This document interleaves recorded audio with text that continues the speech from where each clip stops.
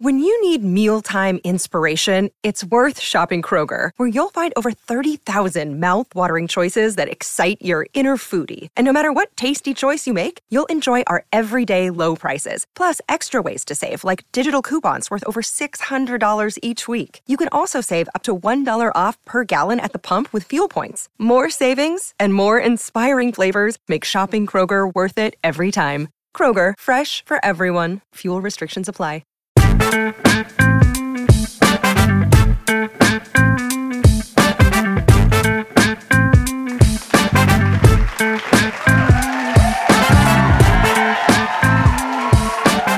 What's up, everybody? It's Court and Amy on ImmaLetYouFinish, show number 169, again, evidently. Yeah, we're just going to keep repeating it.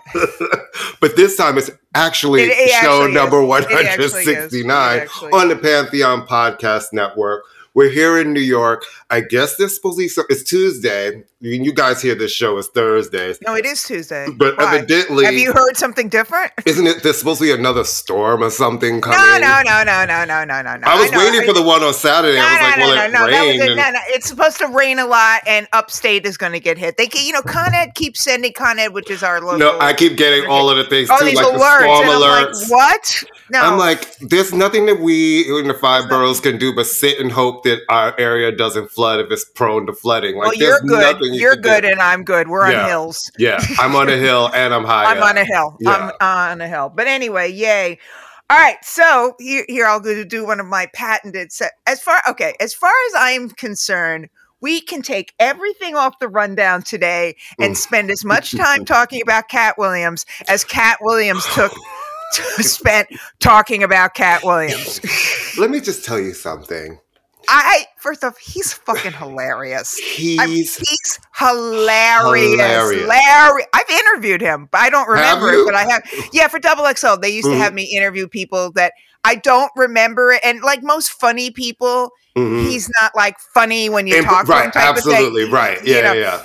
But he's hilarious. It's like the treat that you feel like you didn't know you needed. So for all of you who've been living under a rock. or I'm going to say it for most of our white listeners.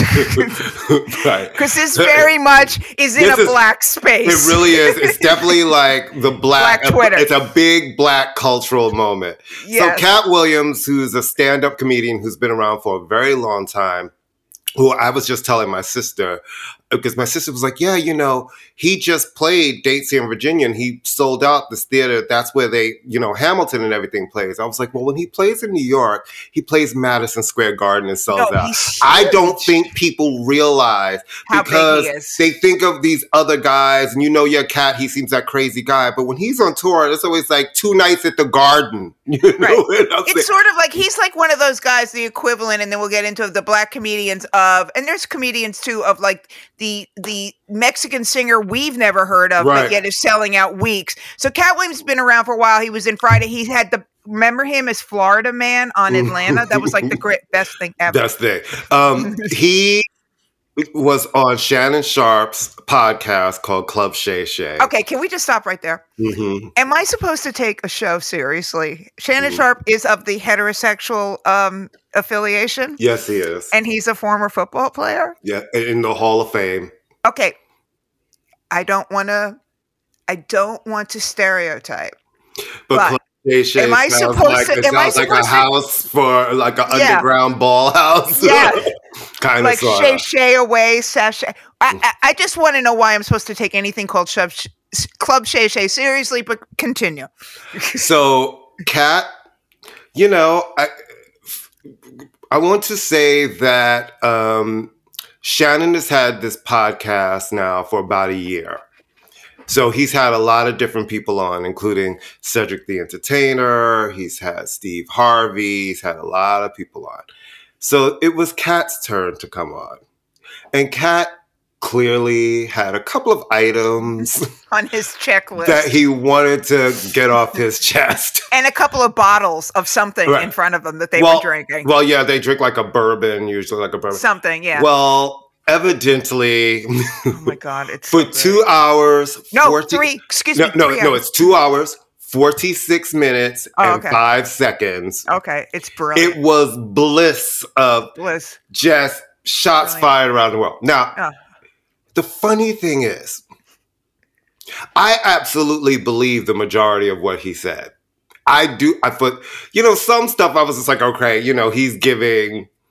And he was getting drunker. He was drinking throughout the interview. He wasn't drunk. He was not getting drunker. If you watch it, I watched the entire thing. They don't end this and he's not drunk. That's the thing. He's not drunk. He's just saying all kinds of shit.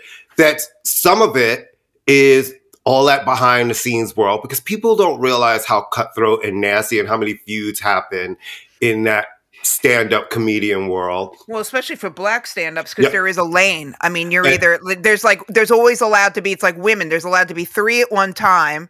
So if you're not Chris Rock, Dave Chappelle, or Kevin Hart, then the rest of everybody else is scrambling for the crumbs, Now, the interesting thing is, some of the people who have not responded, which I'm like, the right response actually is to not respond, because if you feed the beast, then it goes away. The people who have not responded, and then the people who have responded, I felt like their responses were so lame. I was like, oh my God, what he was saying was right. Let's explain. Let's go a little bit. I mean, so he was basically, from what I've seen, kind of talking about the hierarchy of black comedy. First off, he talks about the fact that Cedric has stolen jokes. This is a common complaint among comics. Yes. Dane Cook is notorious for being the guy that steals jokes. So this is, it's not him and Steve Harvey. They said Steve, right? He said Steve Harvey stole all of Mark Curry's jokes, and then they start playing all sort of clips. If you go online and start seeing interviews Mark Curry's done and been doing, he seems to be like, he stole all my shit. Then he said that Cedric stole jokes of his, and then people have kind of put up old clips of Katt doing the joke and Cedric kind of doing the joke. So this is like, and then he talks a lot about sort of what male comics or male comedic actors, because Katt, like Martin Lawrence and Kevin Hart to some degree, and Mark Curry for sure, are also actors. And he talks about this sort of what he views as an emasculating aspect of, if a black male comedian actor, at some point they have to put on a dress. Yeah. Right. And that's an interesting conversation too. Which a lot of black comedians have had that conversation around, suddenly have to putting on a dress. And Dave Chappelle, that clip of Oprah with Dave Chappelle talking about it resurfaced too, where he got very adamant. I find it interesting to me when we have that subject with black men when it comes to, like, some of them, when it comes to playing a character and they put on a dress, it's like, this comes back to black men and hyper-masculinity, because white comics have put on dresses too, right? Like, everybody loved Jamie Foxx's Wanda. People think of Martin as Shanae as iconic. Flip Wilson was Geraldine. It doesn't make you gay if you put on a dress, but that always comes into the hyper masculinity of black men. Like, you could be a killer, you could play the killer, you could play the drug addict, you can play someone who walks out on your family, all of that's fine. But don't make you put on a dress. Yeah, you put on a dress. You put on a dress and all of humanity is going to stop. Well, look at Will Smith. Will Smith freaking out because he had to kiss a man on screen in 6 Degrees of Separation. When you decide to take a role playing a gay man. Yeah, I mean, it's sort of like, I think we can all assume that when you're doing something in a movie, you are not actually that person. But yes, you're exactly right. I think that black actors and comedians, the masculinity is amplified. And Katt Williams is somebody who does not fit the stereotypical image of what a heterosexual man is supposed to look like. He's quite short. His outfits look like, I don't know what he is. Sometimes his hair is pressed and out with a little flip at the end. Yeah, no. He's out there, and it's kind of great. Fuck, no, he's funny as shit. No, he's funny as fuck. I mean, he just let everybody have. I put it on. Oh, the Illuminati came in a lot too. With Ludacris, and then Ludacris responded with some freestyle that was just kind of like, sir, you would have just been better not responding. Just shutting up. I'm there for any Illuminati reference. Right. As soon as the Illuminati comes in the room, I am so there. Because as you know, Courtney, as a black man, when the white people want to hand over power to the world, they're going to give it to black men to run the world, because clearly I mean, come on. Black people's obsession. Let me just tell you something. I love the As Illuminati. soon as somebody is successful in our community, nobody's ever their talent. It's like the Illuminati. I'm like, are we ever going to be happy for somebody, or do we have to immediately put them? Oh, they're successful, so now let's rip them down. It's like the Illuminati. He put on a dress. All of these things. But let me just tell you something. Yeah, I'm sorry. So go. I said, let me just put this on. Let me hear because I kept seeing clips. I cannot believe I actually sat there for the 2 hours and 46 minutes. Well, you do smoke weed. Well, it wasn't even that. It was just kind of like it's a lot. It was just one thing after another, and Shannon Sharp, after all, you could tell was just like, oh, I just don't even know. There wasn't a lot of pushback, but Shannon Sharp is like one of these people who pretends he's a journalist, and he's not a journalist. He's like us. You're a journalist, right? But when people come on the show, it's a podcast. We have conversations. He's not a journalist. He's never said he's a journalist, right? It's a conversation. So it's like, he'll ask things, but if somebody comes on, we've never like raked somebody in the cold and said, what do you mean? It's a conversation. It's different if you're going into sort of a journalistic interview. So personally, it's interesting that people are criticizing Shannon for that, because I'm like, he's had over 100 people or whatever on this show. No one's ever screamed there's no pushback. I think people are mad. One, I think some people are jealous because they would love if this had been on their show, because as of yesterday when I looked, this 2 hour, almost 3 hour clip had 34 million views. You know what I mean? It's like Shannon Sharp's career. It's totally given him a gazillion more followers and all of the things, right? And for Katt Williams, he's smart. Katt Williams is a consummate touring artist. Yeah. His tickets, he already sells well. Now everybody's going to want to come to these shows. What else is he going to say? Yeah, he goes after Kanye. I mean, I think some of his answers are great. I mean, he was like, why are we surprised about Kanye? We knew this about him from the beginning, and all your church people, and he's cursing. I could do without him referring to Kim Kardashian as a whore, because she's not a whore. I mean, she's not a whore. I mean, I don't like that, but that said, fine. His stuff about Jonathan Majors, and we're going to talk later. Oh my God, that's hilarious. What he said about Jonathan Majors. I mean, I don't know about the Harvey Weinstein part of, I believe that Harvey Weinstein asked Katt Williams to suck his dick, but either which way, it's a great joke, and who cares? I mean, and what's doubly sort of funny or ironic is that this interview comes out the same week when the Chappelle interview comes out. That came and went, the Chappelle interview. I mean, the Chappelle special. I forgot that happened. But that's to say, Katt Williams came out, and Katt and Dave Chappelle are good. I mean, they're not like there's any. I think it seems like he has issues with Kevin Hart. The stuff about Kevin Hart is just like Miss Thing. I was just saying, and Kevin's you're kind of like, huh? And Kevin's response was something like, "We got to get out of here with that anger." I'm like, that means you lost. That means there's some truth in what he was saying there. There's some truth. Yeah, and the better part is Tori Hart, Kevin's ex-wife, just announced that she's going out as an opener for Katt on his upcoming tour. Oh, he was married to a comedian? Yes, Tori Hart, who helped him. She really helped him. She was there through all of those years and wrote stuff with him, worked with him. Oh, you mean like the Angie Stone to D'Angelo? And then he started cheating on her and everything with this new chick and left her. They divorced, and now he's with the new wife, you know. Oh, you know Katt Williams has 8 kids? And he adopted like 7 of them. 7, which is I'm just saying that's astounding to me. That he's adopted 7 kids as a single man. That's mainly my main point. That I love the complete sort of. It's so good. This is how you make a moment, kids.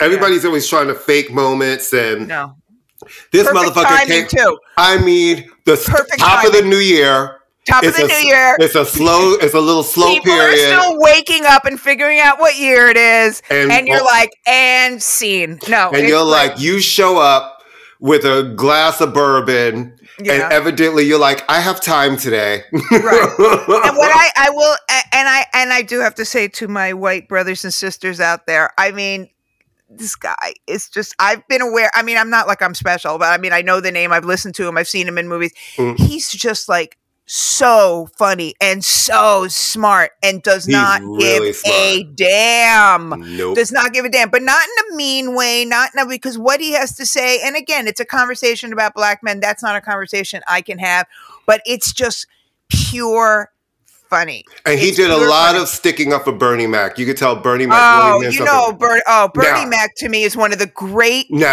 tragedies that he did. I mean, he was already big, but the Bernie Mac show stands to this day. That's Larry Wilmore, you know, who's also behind Insecure and a lot of great stuff.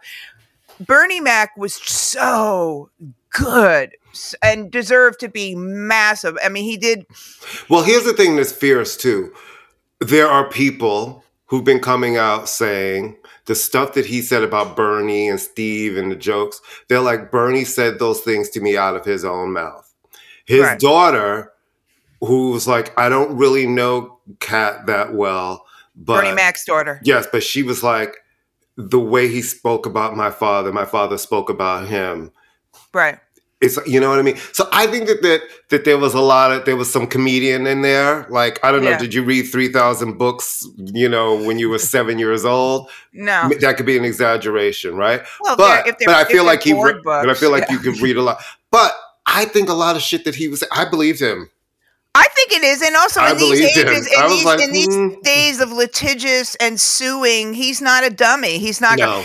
And may I go on record as saying I've never gotten the Steve Harvey. I think Steve Harvey is oily. I've never understood people's he's obsession oily. with Steve Harvey. He's like somebody lecturing you. Those suits, the Steve Harvey. And then collection. we heard how he was to his staff at that talk show and how mean he was to them. I was like, yeah, you look like that person. Yeah, and he's always lecturing women about what they should do in marriage. And I'm like, I'm sorry, who died and made... Yeah. But anyway, if you have almost 3 hours to kill...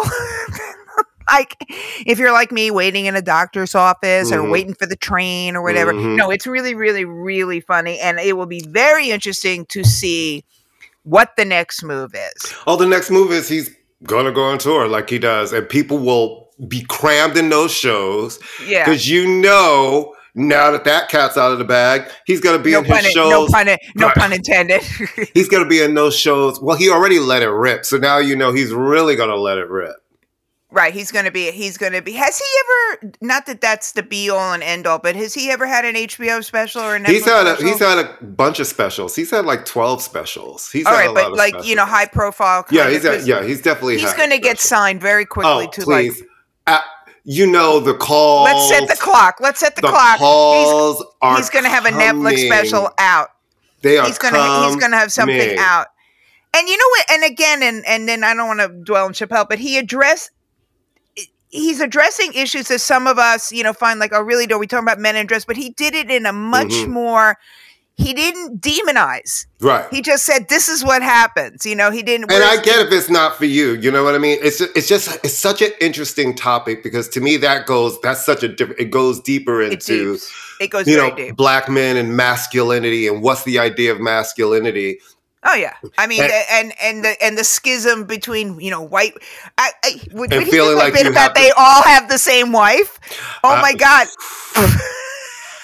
I mean, and then they showed a picture of all the wives and partners of these guys, and you're like, again, not my joke to laugh at, but you're like, how they all kind of do look. I mean, it's funny, especially when you look at it, you're like. Well, yeah, there is a point. There is some truth. Yeah, no, he's a smart guy, and I just found it, and that it was a time where Miss Linden was very grateful to have lots of friends of the black experience, because I was like, yay, my timeline is filled with this. Right. No, it has just been. It's beautiful. It's a gift that keeps on giving. Listen, this is the kind of kiki shit we like. This is the kind of shit we like. We were like, okay, come on, give it to us full throttle. I know, I love it.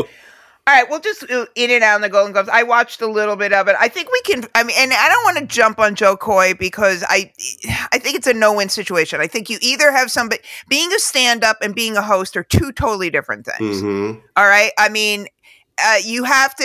And I hate that he threw his writers under the bus, though. Like, don't do that. Well, that's what I'm saying. That's ridiculous. That's what that's Bill Maher character does. shit. I don't that's like that. Bill Shows Maher your character. Oh, it's bombing, then you fucking shit on your writer. Right. It's like Bill Maher does that. You're not laughing because you're politically correct, not because I'm not funny. Right. I know who Joe Coy is. I've never seen his stand up. I do know who he is. So for people who act like, who is this guy? You know who he is. He's not super well known, but he's another guy that is. And and this is the first year the Hollywood Foreign Press, they don't exist anymore. It's been sold. It's a company now. It's Dick Clark Productions was putting it on.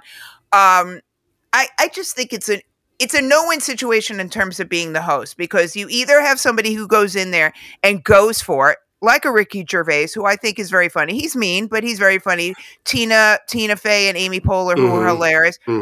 That's not his crowd. Joe Foy is not part of Hollywood. So you can't have somebody who really is looking in on the glass and doing it. And the whole thing was just, so that was bad. Maybe evidently he was hired at the last minute. He only had 10 days, but it's like. Yeah, but still, even if you have 10 days, it was cringy and terrible. If you're really a comedian, you can pull it together. And the jokes were just kind of like, making a joke about Meryl Streep winning an award, tick, tick, tick. Making a joke about Robert De Niro getting someone pregnant, tick, tick. The Taylor Swift joke Taylor Swift, that joke didn't even bother me. It just wasn't funny. That's the thing. And she's giving icy glares from the... Yeah, but or maybe she wasn't. Maybe she was caught in the middle of doing something, because that girl, as we've discussed, is no dummy and knows exactly when the camera's on her. And that's why I know she was that face was stupid, because she's very aware that the camera is on her. All right, but she's dating a football player and on TV every week. So thou doth protest too much, Miss Swift. Give me a break. But I do want to watch Anatomy of a Fall, because I've heard it's a fantastic movie. I'll have to find it on the interwebs. I have no say so. I'm really glad that the woman from The Bear won, and I thought she was great. I haven't seen Beef. I heard that's great. Yeah, I used to love shows are just kind of dumb. Young. I don't know now. I don't really care about them the same way. Like when I was younger, I watched them all. You know what I mean? Golden Globes don't mean anything. I mean, they really don't. And I'm not trying to be mean. They really fucking don't. It's like if you could just sell the awards to someone else and like, okay, now we're doing them. It's like, it's like I've always wondered who votes for an American Music Award. Well, where does that come from?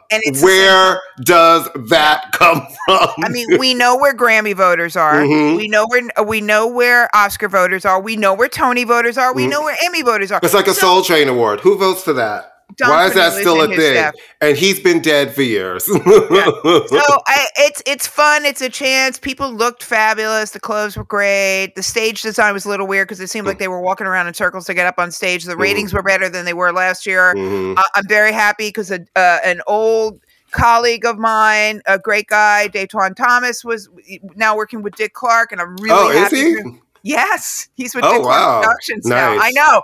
He was like an editorial assistant in XXL. Now he's running. And then wasn't he at Vibe? Was he also at King? Was he the? Yeah. It was all Harris Publications. I was about to say. Yeah, no, and it's just he couldn't be happier for him because he's the best. We watched him go through the ranks. Oh yeah. No, great. He was an editorial assistant. That's great. He was like, get Amy out of the office because she's screaming at people. Like, no, I never screamed. Somebody else is screaming, get Amy out of the office. So I'm happy for him. I'm always happy when I see people I like a lot. And a name that you know, and you're like, wow, all these years and you're doing the damn thing. Yeah. And good. Dick Clark, come on. Dick Clark, for crying out loud. All right. The Lifetime Achievement Grammys are sort of, I don't know, they're kind of like, we kind of didn't acknowledge you before and we effed up, so here's something. Well, no, because Donna Summer has Grammys. And so does Tammy Wynette. Yeah, Donna Summer has Grammys. So the people getting it this year, all right, so the Grammys, NARAS has made a very concerted effort, to their credit, to diversify, to bring in younger, ostensibly hipper women for sure. Well, mixed from a lot of the different communities that are represented. Right. No, they're bringing for an advisory council. A lot of people you and I know. Sky, who was on our show, is part of that. They've been invited to come in. I think Tony Ferguson is too, actually. Our friend from Columbia. Anyway, so here's the people getting it this year. Tammy Wynette, no problem with that. Donna Summer, no problem with that. Clark Sisters, no problem with that. Gladys Knight, Yes, 100 I wish it was times with, yes. and I wish it was with the Pips.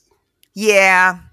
I would, when I saw that, I was like, and not the Pips? I know, because the Because majority a big chunk was of her Gladys Knight career and was the with Pips, the Pips. you Yeah. know?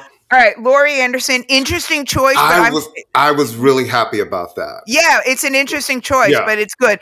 And here's the one that's like, are you kidding? And now you're pandering. NWA. Well, I don't know, because they still A lot of people are. They're still influential to some people. They really are. And all of the people that came out of that group, you know what I mean? That are still relevant and talented. This is about giving Dr. Dre an award.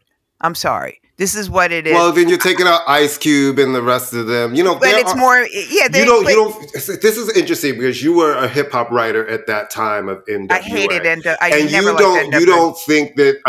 So do you not think that period and them is something that has a lasting legacy?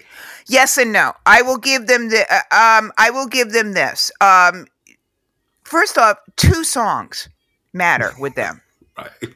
2 songs. One that can never be played on the radio. Right. And another song. I can't. Straight Out Compton. Okay. Mm-hmm. The revisionist history about this group, and I know we're supposed to judge the art, not the artist, but the artists in these point are not great people. I'm sorry, they're not great people. I will keep saying that. I just feel like if you're going to acknowledge hip hop, and you should acknowledge hip hop, Eric B. and Rakim are way more influential. Tribe Called Quest are way more. Oh, the Thumb came up again. See, I said Eric B. and Rakim, and the Thumb came up in the thing. Eric B. and Rakim, De La Soul. I mean, let's go down. I just feel like NWA is it's not that they're not influential. It's not that they're not talented. It's not that they didn't change a conversation, but it's a way of going, look at us. We're going to go edgy. What I remember the most about the period of them coming out was the big debate and conversation about how they spoke about women in their music. I remember that. I remember that being a really big deal about their lyrics and kind of the way they referenced women. Oh yeah. I give them credit. Like I said, I was never a big fan of theirs, but I give them credit for shifting the focus from the East Coast to the West Coast, because they really were instrumental in that. Right. I give them credit for injecting more the funk sort of elements. So I would say that's more Dre and How Snoop. many albums did they have? 2, I think. Maybe.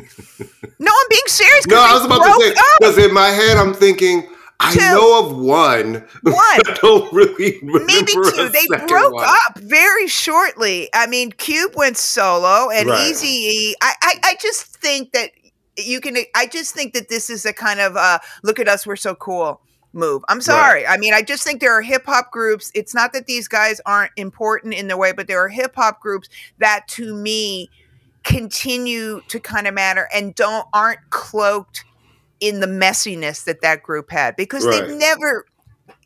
You're right. It's literally 2 albums. It was Straight Outta Compton in 88, Niggas for Life in 91, and then they had an extended play, and then a bunch. There's a million compilation albums. Right, there's a million compilations. Literally, it was 2 albums. And they are seen as seminal, and they did make a mark. So I can understand why they would put them in there and say, okay, because it really was a moment. How many hip hop groups are in? PE's in, right? I think, and Run DMC are in terms of this. For Lifetime. I think Run DMC is in. Yeah, I think PE too, for some reason. I think PE. Salt and Pepper's in. Remember, Salt and Pepper got it was either last year or the year before. Remember, and Spinderella did get one, and we were like, they're going to give Spinderella one, and they did. Yeah. I don't know. I mean, I just have a bugaboo about NWA, and I always have, and I just, that's my bugaboo. I mean, I know that I can't expect men to behave well. I just think there is a line when you're crossing the line between, it's one thing to talk about smacking my bitch up, which is annoying enough, but when you actually are smacking your bitch up and throwing your bitch down the stairs. It's really interesting how that still comes up, but he really got he's the D Barnes situation was really bad. That was really bad. I remember when that happened, and that was just not good.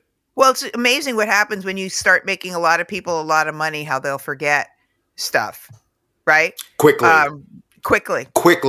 If Very you're quickly. really financially viable, people find a way to forgive you. They really do. Very quickly. And he and Cube did one of those if I offended anybody apologies. It's like, those are my favorite. No, they are.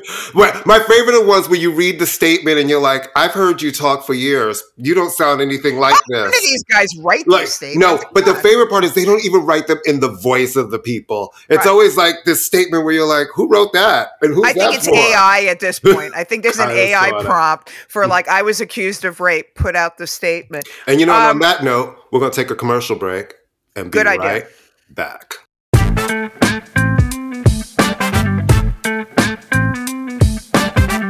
Pantheon podcast listeners, Christian Swain here to tell you more about my experience with Raycon earbuds. Our family now has 3 pairs of Raycon earbuds around the house, and my wife just grabbed a pair of the Headphone Pros to replace some headphones from a company that was double the price. And yes, she loves them. Now, if you haven't pulled the trigger on a pair of Raycons, or even if you have, but you're in the market for another pair because they're just that good, well, now is the time to check them out, because they just launched their upgraded model of the best-selling everyday earbuds. With Raycon's upgraded everyday earbuds, now you also get active noise cancellation, ergonomic design, and multi-point connectivity that lets you pair with 2 devices at once. New quick charge function, 3 customizable sound styles, plus awareness mode. Available in a variety of vibrant new colors to complement any and all skin tones. I even have a pair of earbuds in a cool green color. I have tried just about every earbud known to humankind, and these Raycons are fantastic.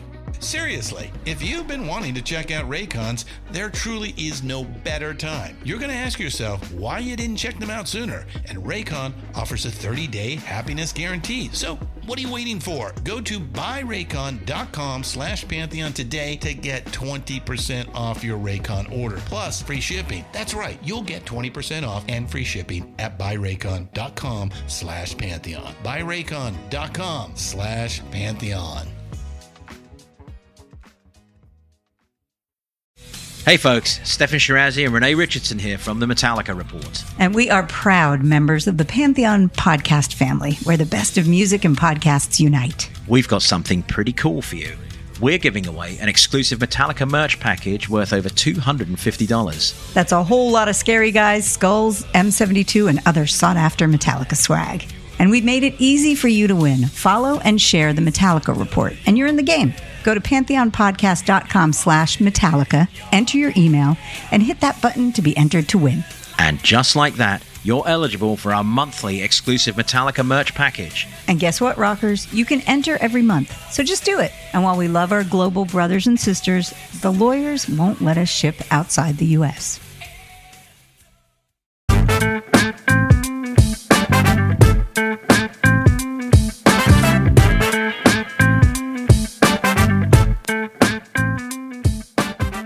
And we're back.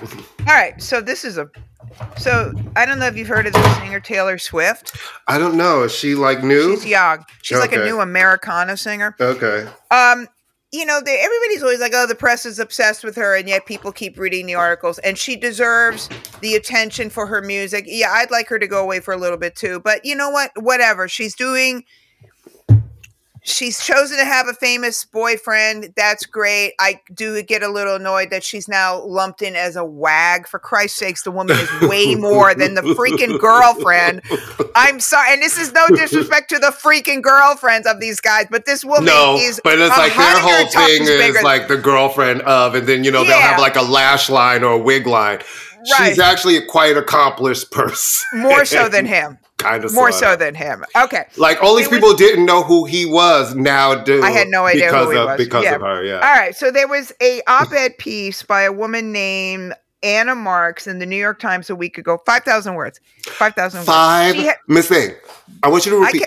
For people who don't know. I tried to read it and I started skimming. 5,000 word piece. It's a long piece. In 2024. It's like it's a lot. People's main articles aren't getting 5,000 words. No, a 5,000 word. I was on the op-ed page. I was prominent. like, 5,000 words. Yeah. All right. So And this writer had also, because I was like, where's the Harry Styles piece? This writer had done one in 2022 about Harry Styles, about the same subject. So this piece is called Look What We Made Taylor Swift Do. And the synopsis, to give the Reader's Digest Cliff Notes version, is Taylor Swift has been dropping all these hints and references and nudge, nudge, wink, wink, and this and alignments with the I'm just gonna. She keeps using the word queer. Please don't get mad at me, people. But I'm just gonna say queer because I'm queer. People, and maybe this is because we're not allowing Taylor Swift to be queer, and this, that, and the other, and the friendships with women are a way to. It was just all like. It was some weird fantasy that this lady has, clearly like some weird crush on Taylor Swift. First of all, I think that's a very dangerous thing to do. Well, she did the same thing about Harry Styles too. Yeah. It's like, oh, he does this and this, that, and the other. But what was it? I was going to let you finish. But there's 2 points. First off, okay, on the negative, there's many negatives, but this is the New York freaking Times. The New York motherfucking Times. I mean, come on, guys. I mean, I know journalism, but this is the New York Times. And the New York motherfucking Times. And this woman is a staff editor for the Times. She's not somebody they brought in. She works at the New York Times. And I just don't understand what was gained by this, number one. Number two, it's kind of demonizing the idea of being gay. Absolutely. Like, maybe it sounds like there's something bad. You know? It reminded me of... Do you remember that period in the 90s when we went through the outing period where people were just being outed publicly in magazine articles? That's what it almost felt like. It's like, even if you feel that way, why do you think it's your right in the New York Times to try to out someone? Because that's what it felt like. We're not giving her the space. She's dropping these hints. It's like, come on out, girl. I'm like, it was really, I found it offensive. I found it offensive for the Times. I think their credibility took an absolute hit with this because it was really poor judgment. And it just read like some creepy person who has some sort of obsession with Taylor Swift. It just did not feel... It just didn't feel right. It's a piece, I don't know, an obsession with Taylor, because I think this woman, and we can't speak for her, Anna Marks, she did the same thing with Harry Styles. Yeah, but at least I will say about Harry played with sexuality more, right? Yeah. So at least he played in that space a little bit where it's like, he felt very fluid. Taylor Swift, this just felt like a straight girl. Taylor Swift is a straight girl. Let me just tell you something. I'm just going to say it in the way that Amy wouldn't. When I look at Taylor Swift, it's clear to me that she likes dick. You know what I mean? She's not running around. She's not sneaking around being like, let me get some trim on the side. And I will say that it's offensive to someone who's female friends, who's women. You have a lot of female friends. I don't think you'll have some secret lesbian coven that I don't know about. I would gladly say that I love my friend. Hi, Candace. I love my friend Candace. We always joke about that we are the most romantic. We have the most romantic evenings of our lives with each other. Nothing's happening. I love her as much as I've ever loved anyone. I am not gay.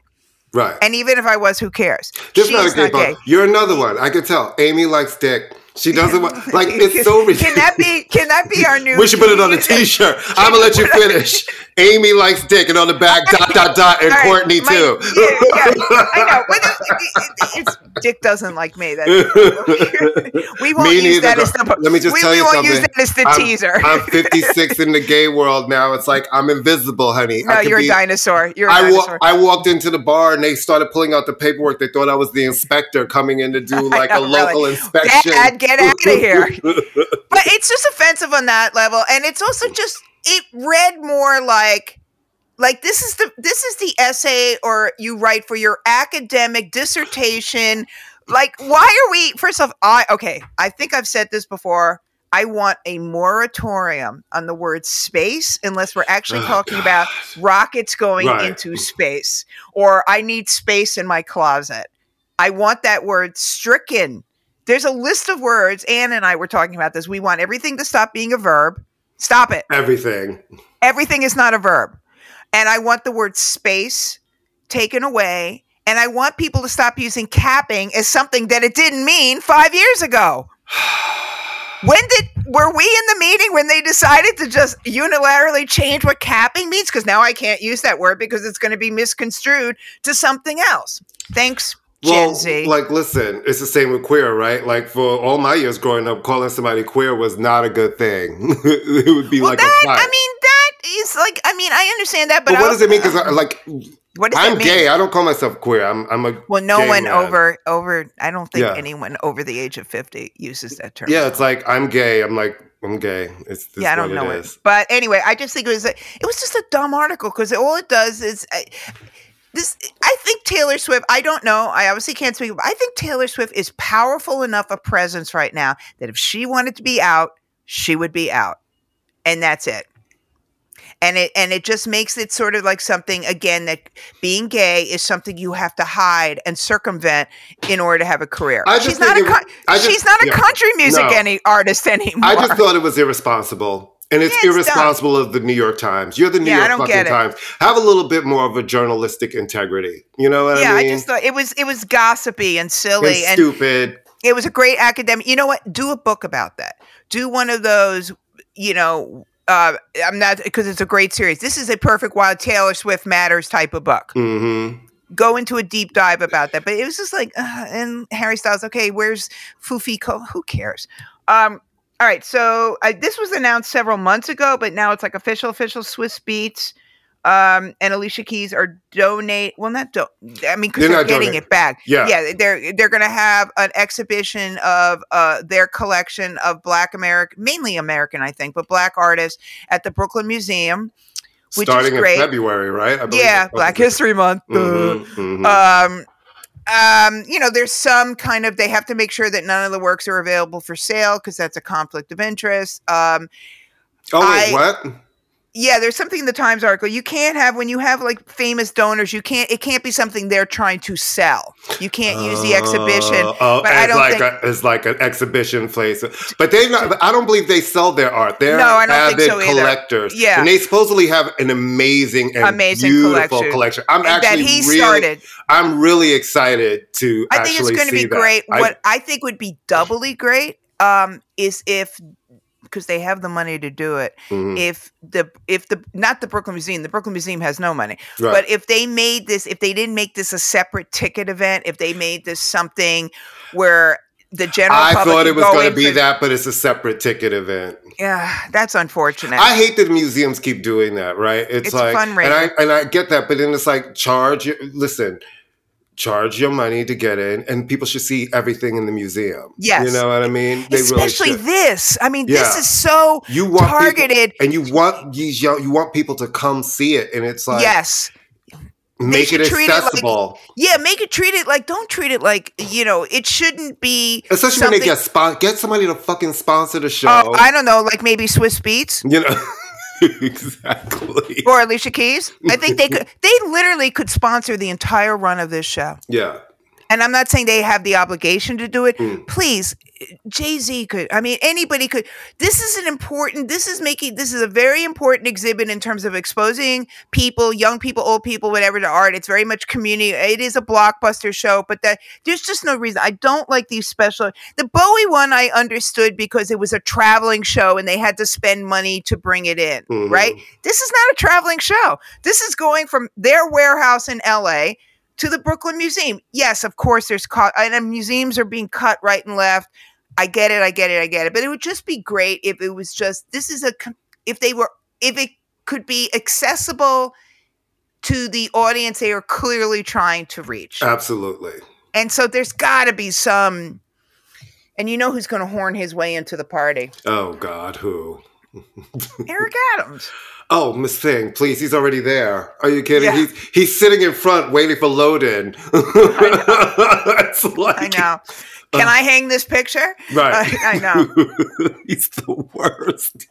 We have to. Do you follow Michael Azarad, our pal Michael Azarad, right? Okay, Michael Azarad is God's gift to journalism on many levels, but he just keeps posting from Hellgate day after day after day of Eric. Now Eric Adams, by the way, is denying that he wrote the self-published book that's the that best he part. wrote. Eric Adams is denying something that Eric Adams said. Adams wrote. It's like, and that he has campaigned on. He has campaigned on, like, my troubled youth, I shot a gun when I was a kid. He is now shamelessness of Eric Adams. He's denying that he wrote a self-published S-E, I'm going to spell it, SELF, which means you write it. Then he's saying, I never knew the book came out. So they're like, okay, well, did you get royalties from this thing? And then he's saying, oh, well, there was a ghostwriter and I never saw it. So if there's a ghostwriter, you're not self. Wait, I'm going to spell it again. You have a book that you had a ghostwriter for. You didn't bother to read it. You didn't read it. There's so many. He's horrible. I'm saying he's lying about the stupid shit. He lies about stupid shit. Because he knows he's one term. He knows it's a wrap. I wouldn't put it past him to pull a Trump and pay people to storm City Hall. No, here's the thing. But there'd be nobody Trump has people who actually like him. I think Eric's base, people who liked him, have slowly but surely peeled away from him. When we get closer to that mayoral race, you will see that whoever challenges him will win. All you have to do is get the Belarusian mafia restaurant crowd and a few black churches, and he's in. That Belarusian and the Turks. No black mayor of this city has gotten 2 terms. He's not getting a second term. And the ones who actually deserved a second term didn't get 2 terms. I know. He's not getting a second term. All right. So I'm not horribly aware of Jonathan Majors. I saw his first film, which is great. What is it called? The Last Man in San Francisco? The Last Man Standing. Yeah, that was a really good great movie. He's a great actor. He is a really great actor. So I don't have to say allegedly now because he was convicted of smacking a girlfriend around. No, that's not what. No. Those 2 charges. Charges. He was not convicted of. All right, but he was convicted of something. Yeah. Which I do kind of think is bullshit. He's a Disney employee. Well, X. All right. But so oddly enough, where does he get to do his I can't believe this is happening on a Disney channel, which is ABC? What? Can I just say this as someone who worked in entertainment and had artists doing different shit? The old school, let me go try to plead my case in an interview never fucking works. It's never good. It never works. And even though I think that this story is some bullshit, like her finger was bruised, but guess what? If you grab my phone and take it from me and I grab my phone back from you and your finger gets hurt, I'm not trying to beat you up, but you grab my phone, I have the right to grab my phone back. But the interview of him sitting there, oh my God, being like, I never hurt her body, I hurt her heart, and all of just the ridiculous. And Coretta Scott Kinging. Oh God! How many times? Okay. How many times? Like he's asked everybody to be Coretta. Now it's Megan, and I was just looking, and I'm like, no. Why are you doing this interview? Why are you doing this? And he was shocked by the result. Well, obviously, I can safely say that if you don't think you did it, and you did, and you're convicted, then of course you will be shocked. So that's like, duh. Of course you're shocked. Yeah. Oh, Katt Williams has a great bit about him, about Megan Williams, like saving the slaves. And oh my God, Megan Williams, bless her heart. I mean, if they're actually a couple, that's great. But honey, she was the preacher's wife 5 minutes ago, and now she's saving Jonathan Majors, who likes to dress like a sharecropper. I just don't understand. No, and it's also just like this very, very what's the word? Not reactive, not redundant. I can't think of the word, but this idea that women are there to hold their men down. No, women are there to do what women want to do but she's like, she's Coretta-ing. Oh, he turned it into a verb. What does Coretta-ing mean? It's just like, you know how you watch somebody and you're like, well, if you want to put the nail in your own coffin, sir, you did it. I can see the hammer in one hand and the dust flying away from the other, because what the fuck was this? No, he's an idiot. All right. Can we go? All right. So Chuck D has spoke. First off, Chuck D has said that he thinks the criticism of Madonna, that racism is, it's like racism. Ageism is like racism. Okay, number one, I'm stealing something I read on the Griot. Not really true, because we all get old. We don't all become a different race. Number one. Number two, I think at this point, first, and Madonna does not need anyone defending her because Madonna is very good at defending herself. I will say this, and you saw the show, but I will say this. I think we know she's not the dancer she used to be because she is older and she's had injuries. I think that if you were physically struggling, and you'd maybe not the show you saw, I think you're allowed to say it's because she's old. I think but the that's thing is, fair. But it wasn't fair because she wasn't physically struggling. They took a close up of her in this box and the way she's dancing on the box and she's holding on to the bar. Right. That box is literally, I'm telling you, It's up in the air, right? It's really high in the air. It's almost at the top of the rig. So the way she's danced, anybody on that would be holding it because she's not hovering right above our heads. She was almost at the top of the fucking Barclays Center. And I don't think that that's fair to take some close-up of dance moves when you're flying across an arena and then being like, look at this. We don't do it to men.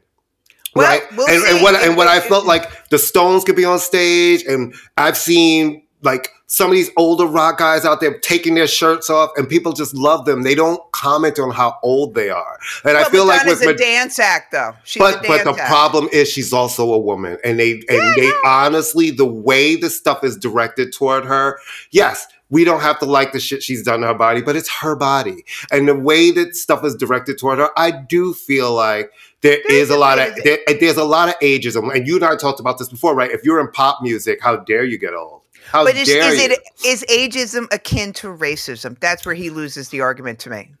Sorry. I mean, we all, like I said, the Grio said, I think doing that belittles the impact of racism. But I think the point he was trying to say to the person who's facing it, it can feel just as damaging, right? Right. It's like, because I feel ageism, like when I was really out there looking for a job, I felt when I was really hard, I started again, I was like 47. When I was like, okay, I'm not working with like my past situation anymore. I have all this experience. My shit is loaded.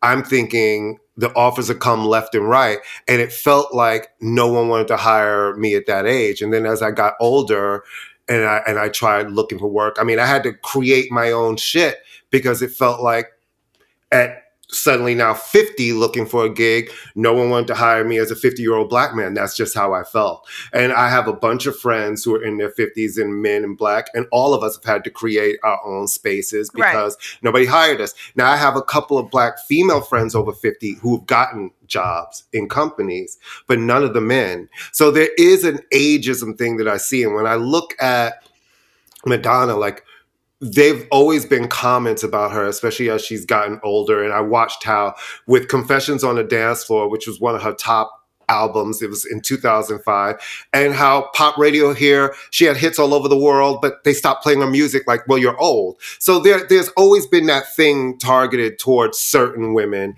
Now, Madonna doesn't help because she's always been an easy target with her antics and the shit that she likes to do. So I hear what he was trying to say. I was glad to hear somebody kind of take up for her. As someone black, I just don't think it's the same because I'm getting older and I feel like racism has been far more damaging. Madonna doesn't need a man sticking up for her. Sorry, as much as I like Chuck and he's a great guy. She doesn't, but guess what? Everybody wants somebody to stick up for them. Yeah. I don't think it's about a man. I think everybody, when you constantly feel attacked, it feels good to know that someone at least is speaking out on your behalf when everyone else seems to just have whole conversations about your body, about your face, about you being old. Madonna is 65. Tina Turner was on stage at 70. You know what I mean? But nobody was commenting about Tina Turner.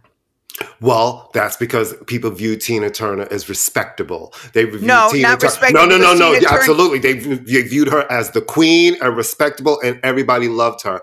Madonna's always been a punching bag. Tina who's never been treated like a punching bag in the public. So you may want to reword the word punching bag. I'm talking about in the public. I'm not talking I'm talking about in the public. When you read, whenever people will review Tina, review her shows, it was never about her age. But if you notice with Madonna, they always talk about her age. Her age always comes up. She's my queen. I'm going to defend her, and we are not going to. There will be no Madonna slander because Madonna. There will be Madonna slander. No, there won't. I think Madonna I do agree. I know about ageism, but Madonna, has decided to, you know what? Madonna can handle herself. She's not suffering Madonna is suffering backlash, not because she's old. It's because a lot of it is because what she has done, and not in terms of lyrically. I think it's like, stop having the conversation then, Madonna. Stop bringing it up. Stop making yourself a martyr. I mean, but she didn't bring it up like other people have brought it up. No, she talks about it. But why is it when somebody brings up what is happening to them, we get angry at them for bringing it up? I'm not angry at her. I'm just tired of talking about her. Honestly, I just don't find. I mean, she's on a tour. It's doing really well. I hope she's fine. I mean, I can't say she seems like a nice person because she doesn't seem like. Well, she doesn't seem like a nice person. No, sorry. I love that you caught that. Even I was like, no. I just think it was. She doesn't seem very nice. No, she doesn't actually. It's a slow news week, and the word Cher said it for decades. Cher was like, "Listen, I like Madonna, but she's mean." Yeah, no, she's mean. She's a mean girl. Mm-hmm. Rage Against the Machine broke up. Okay, again. That's no surprise. But this is no surprise. Right. This is no surprise. Right. When your band is inducted into the Rock and Roll Hall of Fame, which is a huge honor, and none of them show up. Did none of them show? Tom Morello did. Right. I think that there's some sort of internal and I've seen them live once. They were great. Mm-hmm. I know people who saw the last tour said it was phenomenal. They broke up. I mean, they've been around for a long time. I mean, bands have an expiration date, mm-hmm. and I think that and also Zach was injured and couldn't perform. Has he ever put out solo work? Zach? Uh-huh. No. Tom Morello, I think, has done some stuff with Springsteen and stuff like that. Right. Tom Morello's always playing and doing something. I've seen him around. He's a guitar player. It's easier to get the gig when you're a really good guitar player. Right. I don't see this as being surprising. They are older. I can't imagine that Zach, he puts on a very energetic But it show. felt like some personal behind the scenes shit the way it was. It's very possible that they're going in different kind of directions. I mean, we have to keep in mind, I mean, these bands started when they were teenagers, basically. Right. Right. I mean, the reason are they New York based? Are they a New York based band? No, I think they're West. They're not New York. They're not New York. They may be West Coast. I think that I can't name a Rage Against, and I have their album. I cannot name a Rage Against the Machine song. You notice that every time we make up a playlist and we have to put them in, I put the same song. I'm sorry. I'm not trying to be mean. Because I have nothing against and I even have to ask, what song is that?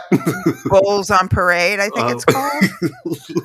And I'm not trying to be mean because I've heard they're phenomenal live. Mm-hmm. I've seen them live. I saw them live at their peak when they were, when everybody was healthy, and he's a great guitar player and he's a great singer and they're really important. They've done great stuff, but no, I can't name a song in there. I mean, that one song. I mean, it's really ridiculous. If you notice, every time I have to make up a playlist, I'm like frantically I love that I'm always sitting a song. You're like, you've already put that song on yeah. No, I take them out. I just go.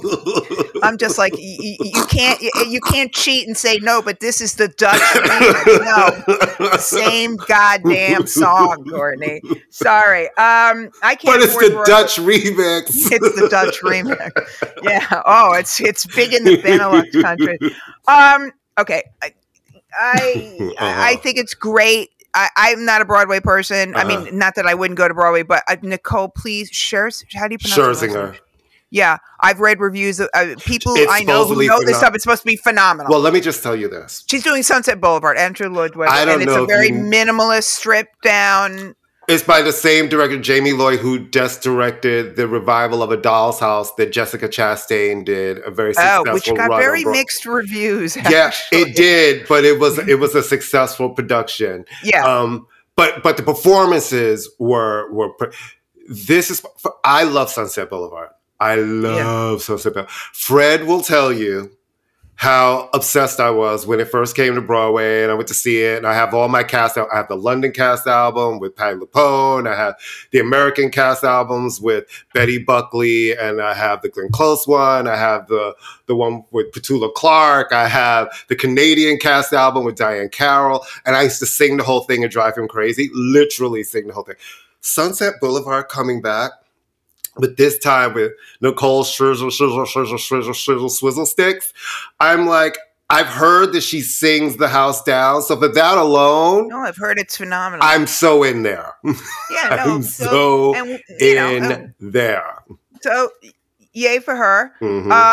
I'm going to switch. I'm going to switch things, and we're going to have to me, it's not an item when somebody says something is happening and then someone says it's not happening. Brittany says she's not recording an album. Okay. Right. And I'm not recording an album either. Mm-hmm. Because first there was rumors. There's all these rumors. The first day was Charlie XCX is writing and songs for the new Britney Spears album. The next day is Britney Spears, I will never return to the music industry. The next day is RCA is trying to get Britney to record an album. It's like... At this point, by the way, have you watched that Hollywood Reporter roundtable with songwriters? It's really, really good. I love those roundtables. It is. No, good. They're really good. The actor one is good too, and Andrew Scott, aka Hot Priest. Who's Hot Priest? You didn't watch Fleabag? I hated that show. Oh, okay, because you're a man. That's why. No, that's because you're the attack just came. No, it's because you're a man. No, it really is. It's I know because I have a bunch of my members who loved it. I don't know why it did not resonate with me. I love that show. It did not resonate. He plays with me Hot Priest, all. And that's what the character is called, Hot Priest. That's hilarious. And it's very hot. And there's a very funny bit on the Graham Norton show where he's the guest and Paloma Faith, who I adore. I like Paloma Faith too, yeah. And a couple, Stephen Frears, one straight guy, two gay guys, and Paloma Faith literally going on how she masturbated to Hot Priest and she loved him.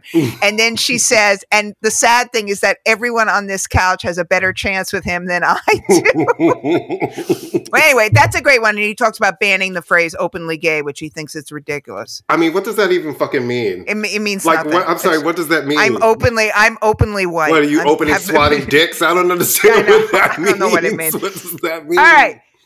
Speaking of men that we love who are doing great things, and see, this is why, Courtney, we cannot dismiss a team the first game. We can dismiss them at the last team, but the Knicks are doing...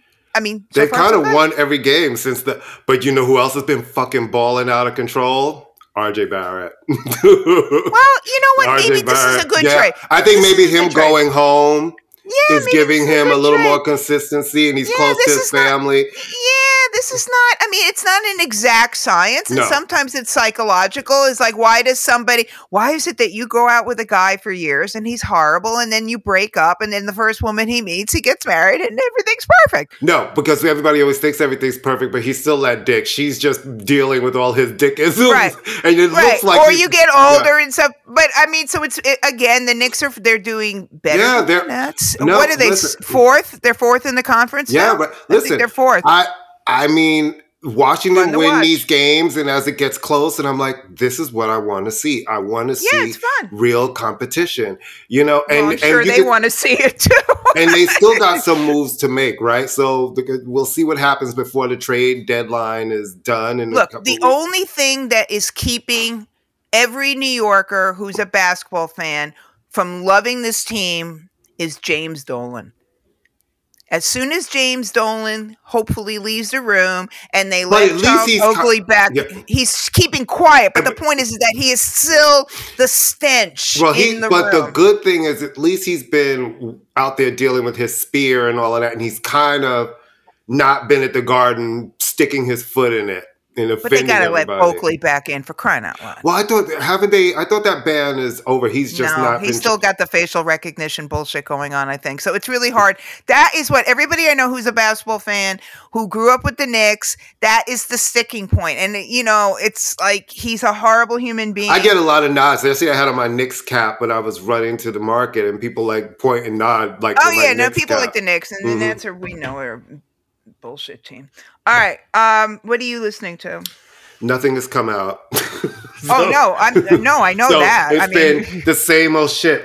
Like, what have I been listening to? Well, nothing has come out. No, literally, no. Like, nothing. There's been nothing new. Like, next week, stuff is going to start dropping. So I've been just listening to the same old shit. Yesterday, I put on a bunch of Rufus and Shaka Khan. That's a reason. Listening to those albums. I've been listening to a lot of Shaka too. And I've also been digging back to Pet Shop Boys, and I've been listening to some of those. I know, right? It's like listening to some of their albums and just chilling out. And then because never made a bad album, never made a bad album. And then because of the resurgence of Tracy Spencer and Shawnice Wilson, who just did a great interview on They both were on Star Search. They both were young people who put out albums in the 80s. Really mature albums, really great albums. I started listening to Tracy's albums again, and her music still sounds great. And that first Shanice album, Discovery, still sounds great. So I've kind of been just looking at what's old is new again, right? Some of these other podcasts and video podcasts, watching them, and then that's been making me go and listen to a lot of artists. Oh, and then I played that Remy Shand album again. Let me just tell you right? something. Harry Wenger for president. That album is so fucking good. It's amazing that he only did one album because he's super talented. And I was like, yo, this album he's really good. Still sounds fucking great. No, I have to go back and listen to it too. It could come out today and it would be like completely contemporary, you know? Harry, we love you. I started listening to, I've had Mary J on my mind a lot, so but I listened to the London Sessions, which I haven't listened to in a while. And that's a really good record. Yeah. And it's a really good record because she never really, she was huge in the United States, obviously. Well, huge-ish, but she never really clicked in London until like maybe Family Affair. That's the one I think that really clicked and her. over If you want to see the performance of a lifetime, watch her on Jules Holland, because Mary is one of those people that every time she performs on television, which is not a great medium, it's as though she will never be able to perform again. Mm-hmm. She is full out. Well, we've talked about that. That from My Life Too, that her cover of Someone to Love, when she sang that on Jules Holland while he played the piano. Oh, that's amazing. Well, this is one No More Drama. Her version of No More. No, she's young at that point and she's hungry. Let me just tell you something. That whole album period, and now you're gonna make me pull that album out. All right. But that's a great album. Really good album. That's a really good album. It's a really good album. I hadn't listened to it for a while. It's a great album. Ooh, that'd be good. That's going to be my soundtrack for today. Thanks for that. That's a good album. It's a good album. I love Paul Young. I always go back and listen to those. Do you like Paul Young? Okay, I really like Paul Young a lot. Even though inexplicably he covered Love Will Tear Us Apart again, and I will defend the cover, even though it's like the most bananas idea to cover Love Will Tear Us Apart again, especially as like sort of a new wavy kind of but great interpretive singer. And I used to, I still do, I guess, but I used to love Dwight Yoakam. Love. Oh, yeah. I grew up listening to Dwight Yoakam because, I grew up in a house where we played country music. Yeah, but he was like country, like that's what was that moment when it was like that country punk kind of switch up, it was like the Blasters and him and Steve Earle and Trisha Yearwood to some extent. But I've been listening to Gone, which is one of my favorite albums of his, and I've seen him perform, and he's great. So I've just been listening. He's kind of, I don't know if he's making music as much. He became an actor. Was doing acting for a while, but with the little tight pants, and he's kind of styled himself kind of rock and roll. That kind of, before they were calling it Americana, I guess he was sort of, it was, what was it called? It was like alt country. That's what they were calling it. The beginning was like Steve Earle, him, Vince Gill to some extent. Now you want to talk about a singing motherfucker, Vince Gill? Okay, ooh, baby, Vince Gill sings the house boots down. Oh my God, Vince Gill. Well, Roseanne Cash was part of this, and he was in Roseanne Cash's band for years. Sings and is a phenomenal guitar player. Yeah, and a great songwriter. Phenomenal. Yeah. No, he's appears to be and is married to Amy Grant of all people. All right, so yay, take us out. You know what it is. It's 2024. Now, even Vince Gill doesn't talk like that. Oh, I just want to say, I just read an interview somewhere with a black art. I have to find it, where they were saying their vocal inspiration for their album was Vince Gill. Well, listen. And I understand that. Vince Gill sings with soul, and that voice, he can really sing. He can really sing. I Still Believe in You is one of my favorite songs ever. He can really. You know who else could really sing? Fucking Kenny Rogers. Kenny Rogers, I loved Kenny's voice. I love the material I was not crazy about, but Vince Gill I liked. Voice. And Conway Twitty. I loved Conway Twitty's voice. Right. Yeah, and all those guys were singers. There's no doubt about it. Did I ever tell you my Merle Haggard story? No. Did you meet Merle Haggard? Not only did I meet him, Courtney. So Tramps. He was performing at Tramps. This is back when Shout I was out to motherfucking Tramps. The best. The best both shows in the world. Best. I saw Steve Shaka Weinstein. Khan and Tramps. Oh, I saw everybody there. Yeah. Everybody. Gap Band. Everybody. I saw Ike Turner there. Wow. Yeah, no, it was great. Great show. Tribe, everybody. All right, so this is back when I was capital A, capital L, Amy Linden. And the doorman there used to watch 4 and 4 and always let me in. He was great. So I went to see Merle Haggard. This is such a great story. And they had that little side room where they had like the parties and the food and stuff like that. So I'd get invited to that. And somebody's like, do you want to meet Merle Haggard? I'm like, oh, duh. Of course I want to meet. He's a legend. So they bring me over to meet Merle Haggard. He's a little man, short man. And I say, hi, Mr. Haggard, really, it's an honor to meet you. When I was like 19 or 18, this is true, I had a little duo and I used to sing Mama Tried. And he turned to me and he had his arm around me. He goes, you are a girl singer? And I proceeded to melt into the floor. My friend had to scoop me up, put me back into human form. No, I was like, oh my God, Merle Haggard just called me a girl singer. You're like, I've made it. I'm done. I'm done. Made it. I'm done. Done. Girl, motherfucking singer. Were you a girl singer? And I'm like, yes, I was. You're like, yes. Yes, I was. Merle Haggard. I sang Mama Tried when I was 18 years old. All right. Continue to take us out. Sorry. You know what it is, people. Follow us every week at the Pantheon Podcast Network, where you can join us and really an assortment of amazing music shows and every type of genre, including a really great series on Metallica called The Metallica Report. So good. So good. Like, even I listen and I'm learning things. It's like, really, I know of Metallica. I have a couple of their records. You can't name a song. You can name Enter Sandman. That's it. And it's like, but really kind of digging into all of this information, and I'm realizing, one, that they're a lot more musical than I thought. Their music is really intricate. And the songwriting, stuff that I never really thought about with them. I just thought about them as, a hard rock band. But then when I kind of start digging in, I'm like, wow, there's a lot here with them. Anyway, yeah. So, you know what to do. Follow us, tell a friend, follow us on our Facebook at ImmaLetYouFinish, all one word, or IG, ImmaLetYouFinish NY, or ImmaLetYouFinish podcast at TikTok. And we're on Threads at ImmaLetYouFinish NY, and we'll see you next week. Bye. Bye.